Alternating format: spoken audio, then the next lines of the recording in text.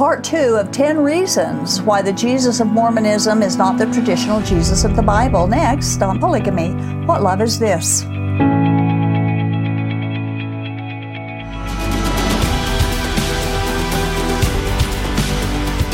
In 2 Corinthians, the Apostle Paul corrected the Corinthians for tolerating false teachers and false apostles who were teaching a different Jesus than the Jesus that they had been preached about. Many false teachers and prophets have come along down through the ages, also preaching a different Jesus than we find in the Bible, and they have huge followings. These people preaching different Jesuses. This, of course, includes the LDS Church and the polygamy group prophets. It's easy to test a true from a false prophet. Just check to see what they teach about Jesus. And if it isn't what the Bible teaches, don't listen to them. They can add to them or take away from what the Bible teaches about Jesus, but it must be precisely the biblical Jesus. Someone once said, as he was describing various religions, I mentioned this in the first part, that comparing it to Christianity, that in those belief systems, everyone gets to be God except Jesus. They exalt the humans, but then they downplay the deity of Jesus Christ and take away his eternal deity in one way or another. Well, today's guest is back with us to discuss the article he has written that clearly examines 10 differences in the biblical Jesus with the Jesus that Mormonism teaches. This, of course, again, includes the polygamy groups and the many different offshoots of the Mormon faith. So I'd like to welcome back. Thank you again, Eric, for coming.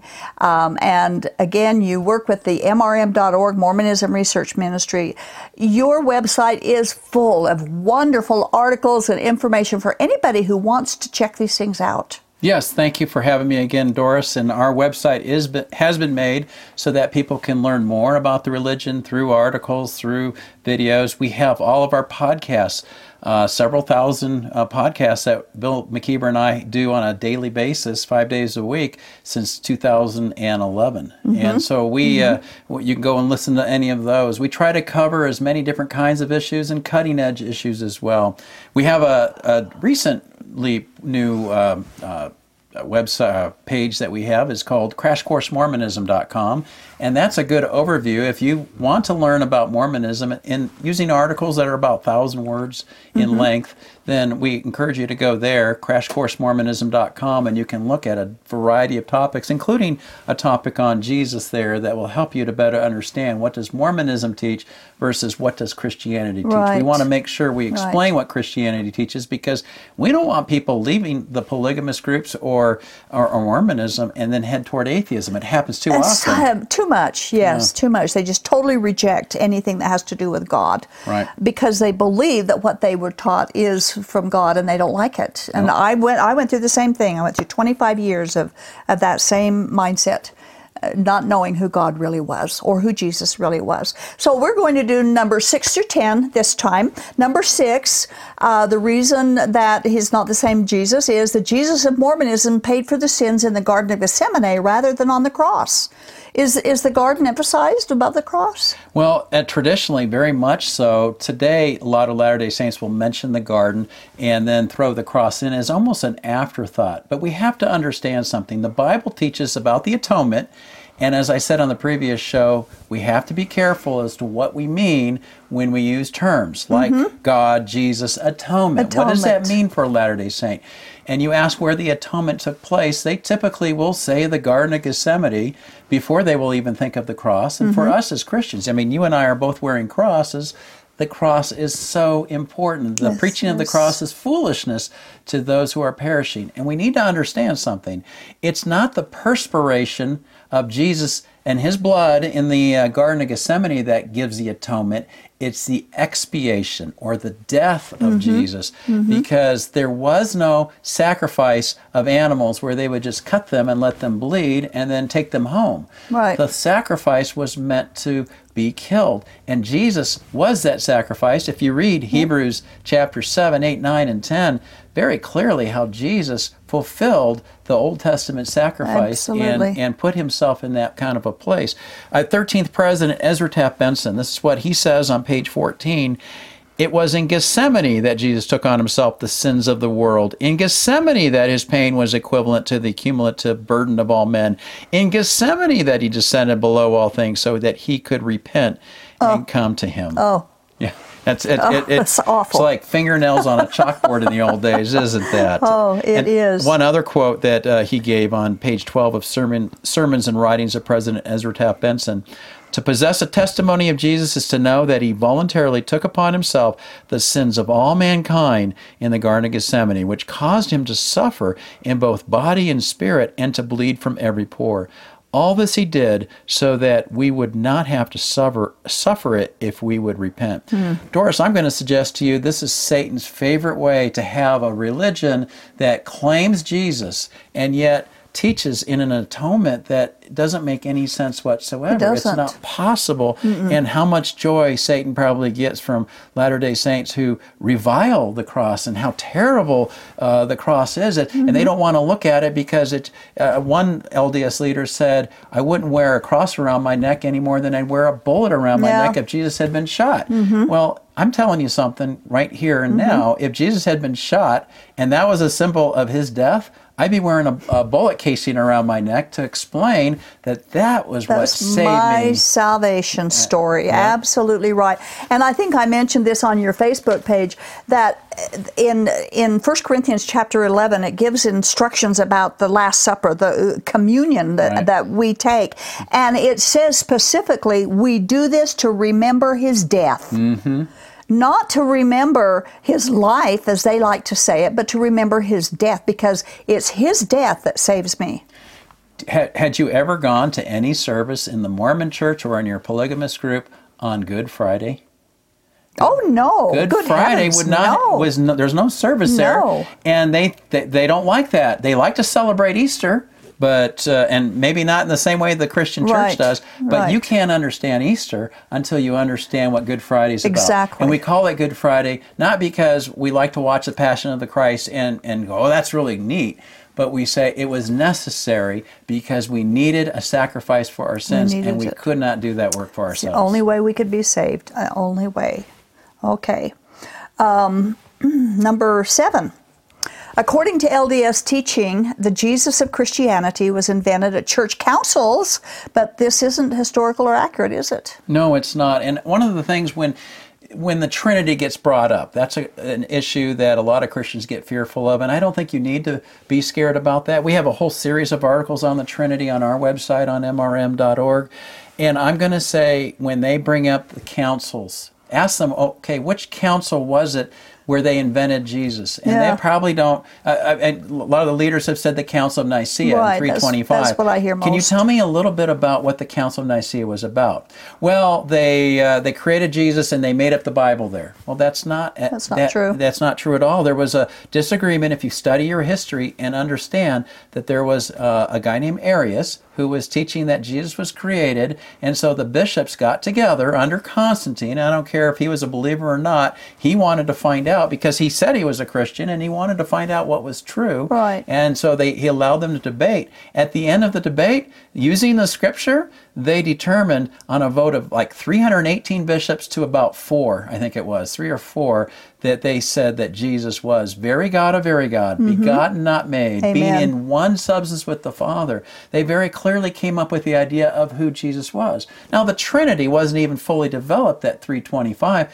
It doesn't really get developed until 381 when Constantinople, the council at Constantinople, and they had to do something with the Holy Spirit, and they said, well, he too is God. Yeah. So then the Trinity was a word that had been created by Tertullian in the 2nd century, tri in unity put together to create the Trinity, and basically came up with the idea what the Bible is teaching is that the Father is God, the Son is God, and the Holy Spirit is God. So they didn't get together to make up these doctrines. They got together to pull these doctrines out of the Bible so that they could clearly be seen. That's what the Bible teaches. And that is what Christians hold to. The creeds were meant to find out in the early church what it was all about, and that's why we have creeds today. A lot of Christians like to repeat the Apostles' Creed and the Nicene Creed because they're statements of faith, kind of like the Articles of Faith would be for that's the their LDS creed, Church. yeah. And so here's what we believe, and it's a beautiful thing when Christians can,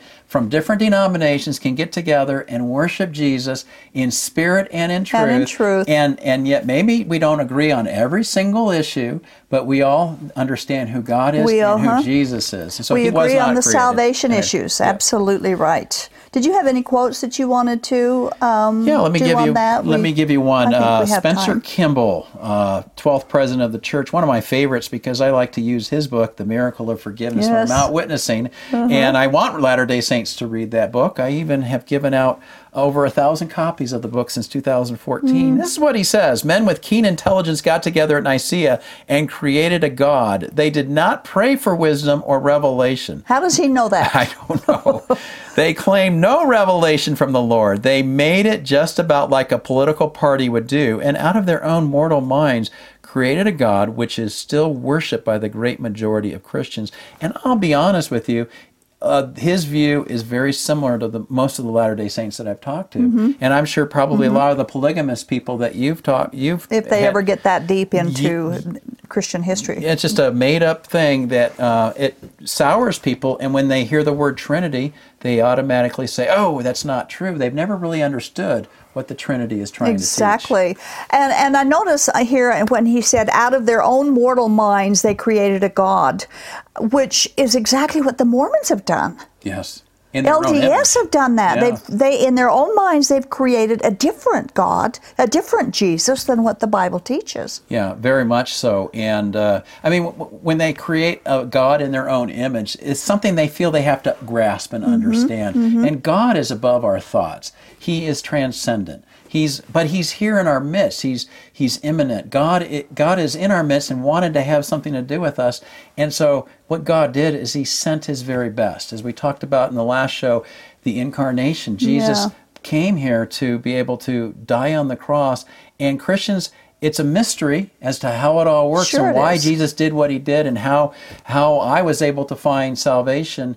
I don't understand and grasp all of that, but I just know this. The Bible teaches me that Jesus came here, and he came here for a purpose, and he came to save people, and he loves people. And we don't understand him because he's bigger than us, for heaven's sakes. And if he wasn't bigger than us, how could he solve our problems? How could he deal with our difficulties? And I don't how could we trust him? I don't want to worship somebody that's created in my own image, exactly. in a way that, well, maybe he was perfect, but he had to earn the right. Yeah. No, God has been God because by nature he is God. He is God, absolutely. He is God.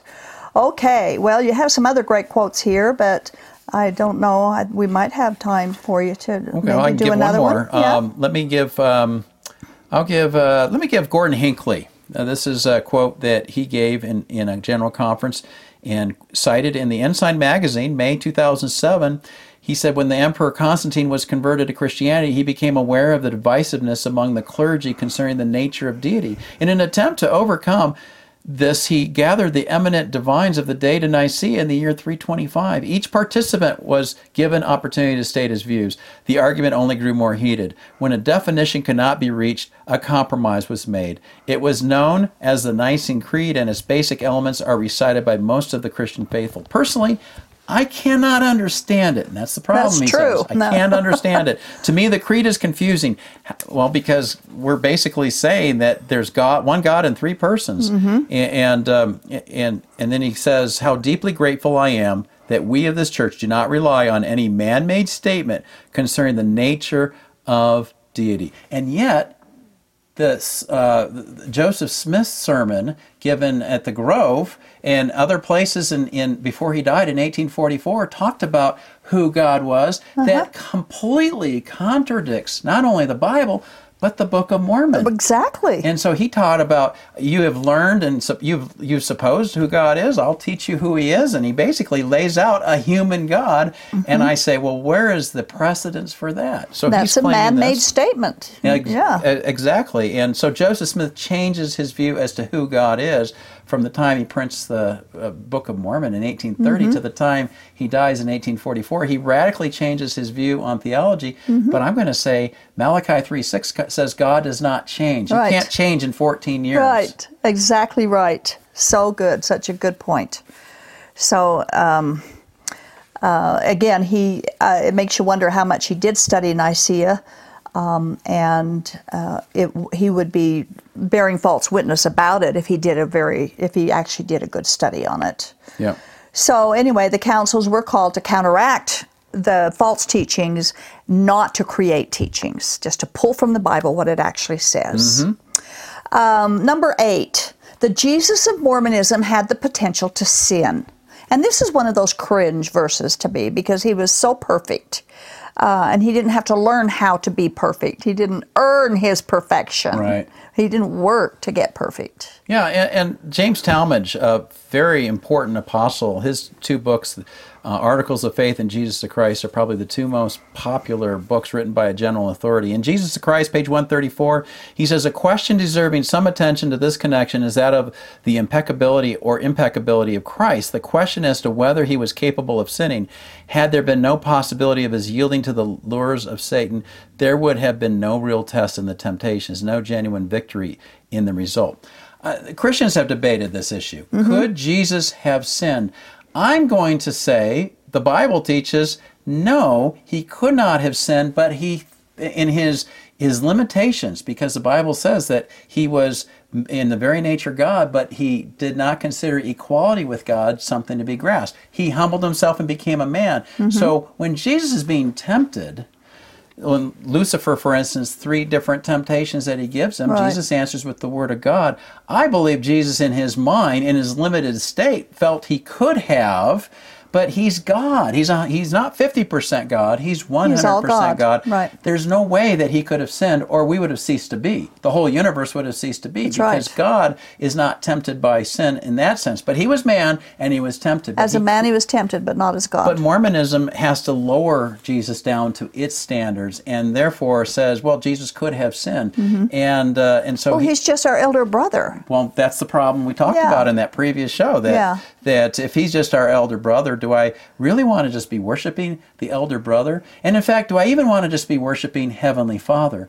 I really, if as man is, God once was, as God is, man may be, which was a famous citation by Lorenzo Snow, and the church still teaches that today. If God has not always been God, but he was a human, and he had a God before him that he worshiped, and then that God had a God before him, and you do that into an infinite past, I don't want God, Heavenly Father, and I don't want God's God. You don't need them. I want to get to the very first God. Yeah. Who was the first one that started the whole thing? That's where I want to go. That's where. Well, in Christianity, we have that. Jesus says, I am the Alpha and the Omega, the beginning and the end. So if he was God in the beginning. What did the LDS do with that? How do they talk that out of a lot of times, reality? Yeah, a lot of times when those kinds of words are used, they're going to use this realm. So, for instance, God is the only God whom they have to worship for this planet, for this world. Yeah. And so when you go to Isaiah 43:10, no God before or after God, they say, yeah, in this realm. But if you go beyond that, then he would have. I mean, they don't know much about the preexistence and how did Heavenly Father qualify. He lived near the star Kolob, is what leaders have said. Right. Where that is, they don't know. So they don't get in a whole lot of speculation. But somehow God earned the right to be able to become the God of this world, to be able to produce Jesus. And in the Mormon sense, they want what Heavenly Father has, to have their family together forever. So again, they've lowered the Bible and the theology down to human standards. And that's where I think the mistake is made. A big mistake. Big mistake. And we do pray that they will come to their senses. Number 9, we've got 2 more to go. Some LDS leaders have taught that Jesus was married and had a family. Now we completed a series on this show about Jesus being married and Jesus being a polygamist, and we based the series on Ogden Kraut's book, stating Jesus was married. That was the title of the book. So we've covered that pretty much in depth, but that is a big difference in the real Jesus and the Mormon Jesus. Well, and it would make sense that if Jesus was going to do everything he was supposed to do, that he should have been able to have a family too. Although Latter-day Saints aren't quite sure what to do with Jesus in the next life, because where is he going to be? He's in the celestial kingdom, we know that, and he can visit the terrestrial kingdom. He can't go to the telestial kingdom. So they know that basic idea. Yeah. But is Jesus going to have a family? Why wouldn't he? Because he was human and he was a God. He was here to pave the way for us. So it would make sense. Leaders today don't talk about this. This is completely ignored. The polygamy groups teach the only way he could go to the celestial kingdom is if he was a polygamist. Yeah. So oftentimes you'll hear when these leaders are talking, like in Journal of Discourses, Volume 4, page 259, Orson Hyde said, he said that if he was never married, his intimacy with Mary and Martha and the other Mary, also whom Jesus loved, must have been highly unbecoming and improper, to say the best of it. Now, to me, that is offensive. It is. To say that, well, because Jesus made friends with women, because he thought highly of women. In fact, it's amazing to me in Christianity, if you're going to lie about this whole thing, and women were not considered to be as high as men, why would you have women be the first ones to appear at the resurrection place? Exactly. At the tomb. But the women actually look more courageous than the men. The first evangelist was a woman. The woman at the well, the Samaritan woman. Yeah, she went out and told everybody in John chapter 4. You're right. So he had friends. Mary, Martha, Lazarus was the brother. And he says this. He brings Mary and Martha into it about the intimacy he had with Mary and Martha. But the same intimacy is talked about with Lazarus and other men in the Bible. So what is that? What are they saying? Well, in this 21st century, who knows what you could go with? You could probably go in a whole different realm there. And I'm going to say Jesus was pure in his intentions. And yes, Mary Magdalene put oil on, all expensive oil. Judas got upset when that took place. And he allowed those things to happen. So for Orson Hyde to say, well, it would be really suspicious unless he was married, there's no indication in the Gospels, besides taking verses out of context, and certainly no indication in the epistles or anywhere else that Jesus was married. Now, if he had been married, would that have been wrong? I don't think it would have been. But Jesus wasn't here to have a family. Jesus was here to die for the sins of his people. That's absolutely right. I think you got a couple more here that's establishes their... Yeah. Well, in a conference message that he gave in 1854, Orson Hyde said this: "Now there was actually a marriage, and if Jesus was not the bridegroom on that occasion, please tell who was." He's talking about John chapter 2. John 2? Yeah, John 2. John 2, right. When we have the marriage and Jesus makes wine out of water, and you save the best for last. They were amazed at what Jesus was able to do. Mary, the mother of Jesus, was able to get him to do it. Right. So that's what they're referring to. If any man can show this and prove that it was not the Savior of the world, then I will acknowledge I am in error. We say it was Jesus Christ who was married to be brought into the religion whereby he could see his seed before he was crucified.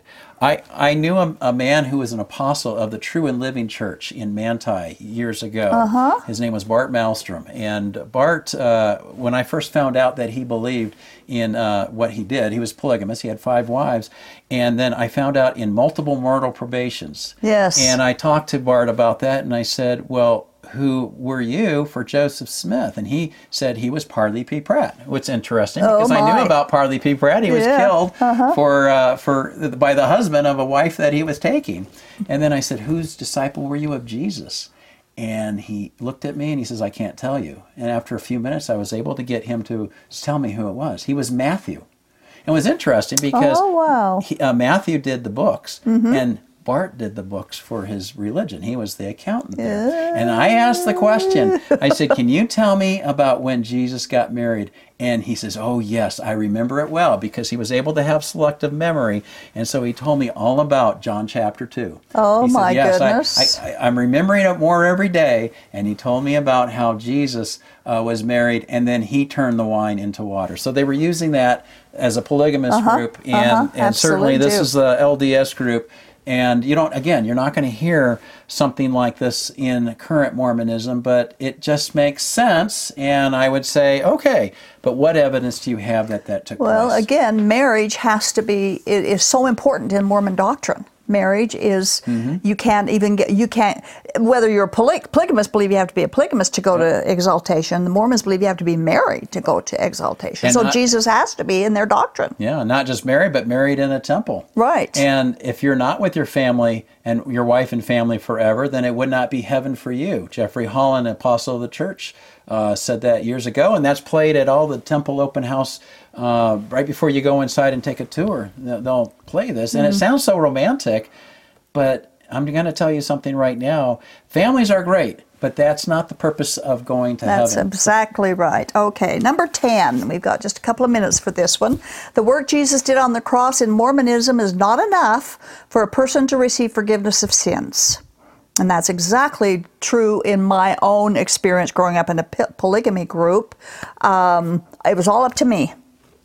I never knew anything about the cross, had anything to do with my eternal life. It was all up to me. Whenever you take salvation and make it into Jesus plus, and I don't care what the plus is, plus anything equals to get the very best that this religion has to offer, you're talking about a false gospel. Right. That was denied in Galatians 1:8-9. Paul says, if anybody preaches a gospel other than the one I preach to you, let him be accursed. And so the problem with the idea that a Latter-day Saint can get to heaven on his own works, which all the religions say, what do I have to do for God? Exactly. And Christianity asks a much different question. What did God do for me? It's a whole different way of thinking. And so when we understand that we are saved by grace through faith, it's not of ourselves. It is the gift of God, not by works, lest any man should boast. According to Mormonism, 2 Nephi 25:23 disregards Ephesians 2:8-9. Sure does. It says you're saved by grace after all you can do. Yes. But the Bible says Jesus imputes his righteousness onto a believer because he's the perfect one. Right. And it's the cross that, and again, we don't worship the cross, but it's something that it symbolizes what was done on the cross, the expiation of the sacrificial victim, Jesus, to be able to make it possible so that I can get what I don't really deserve. I don't deserve forgiveness of sins, but because of what Jesus did, I can have faith in him, and I can therefore be forgiven. And the Latter-day Saint doesn't know that. You ask them, if you were to die right now, where would you end up? They're not sure. They're fearful. And they know that they haven't done everything they're supposed to do, so they're trying and they're doing their best. But the Bible says you don't have to try and you don't have to do your best because, as I said, Jesus did it for us. He paid it all.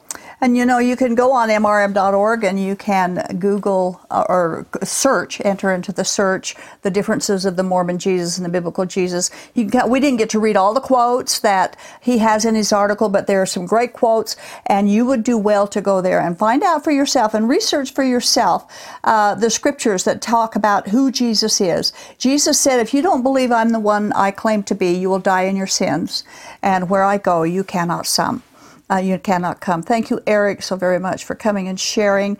And people can call and talk to you if or email you at mrm.org. They can. They can contact me personally if they want at Eric, ERIC, at mrm.org. And have a conversation. And he promises it'll be friendly. It will be. Now, we offer up all this information because we care about your eternal destiny. We aren't trying to destroy anyone's faith. We merely want everyone to know the genuine biblical Jesus Christ.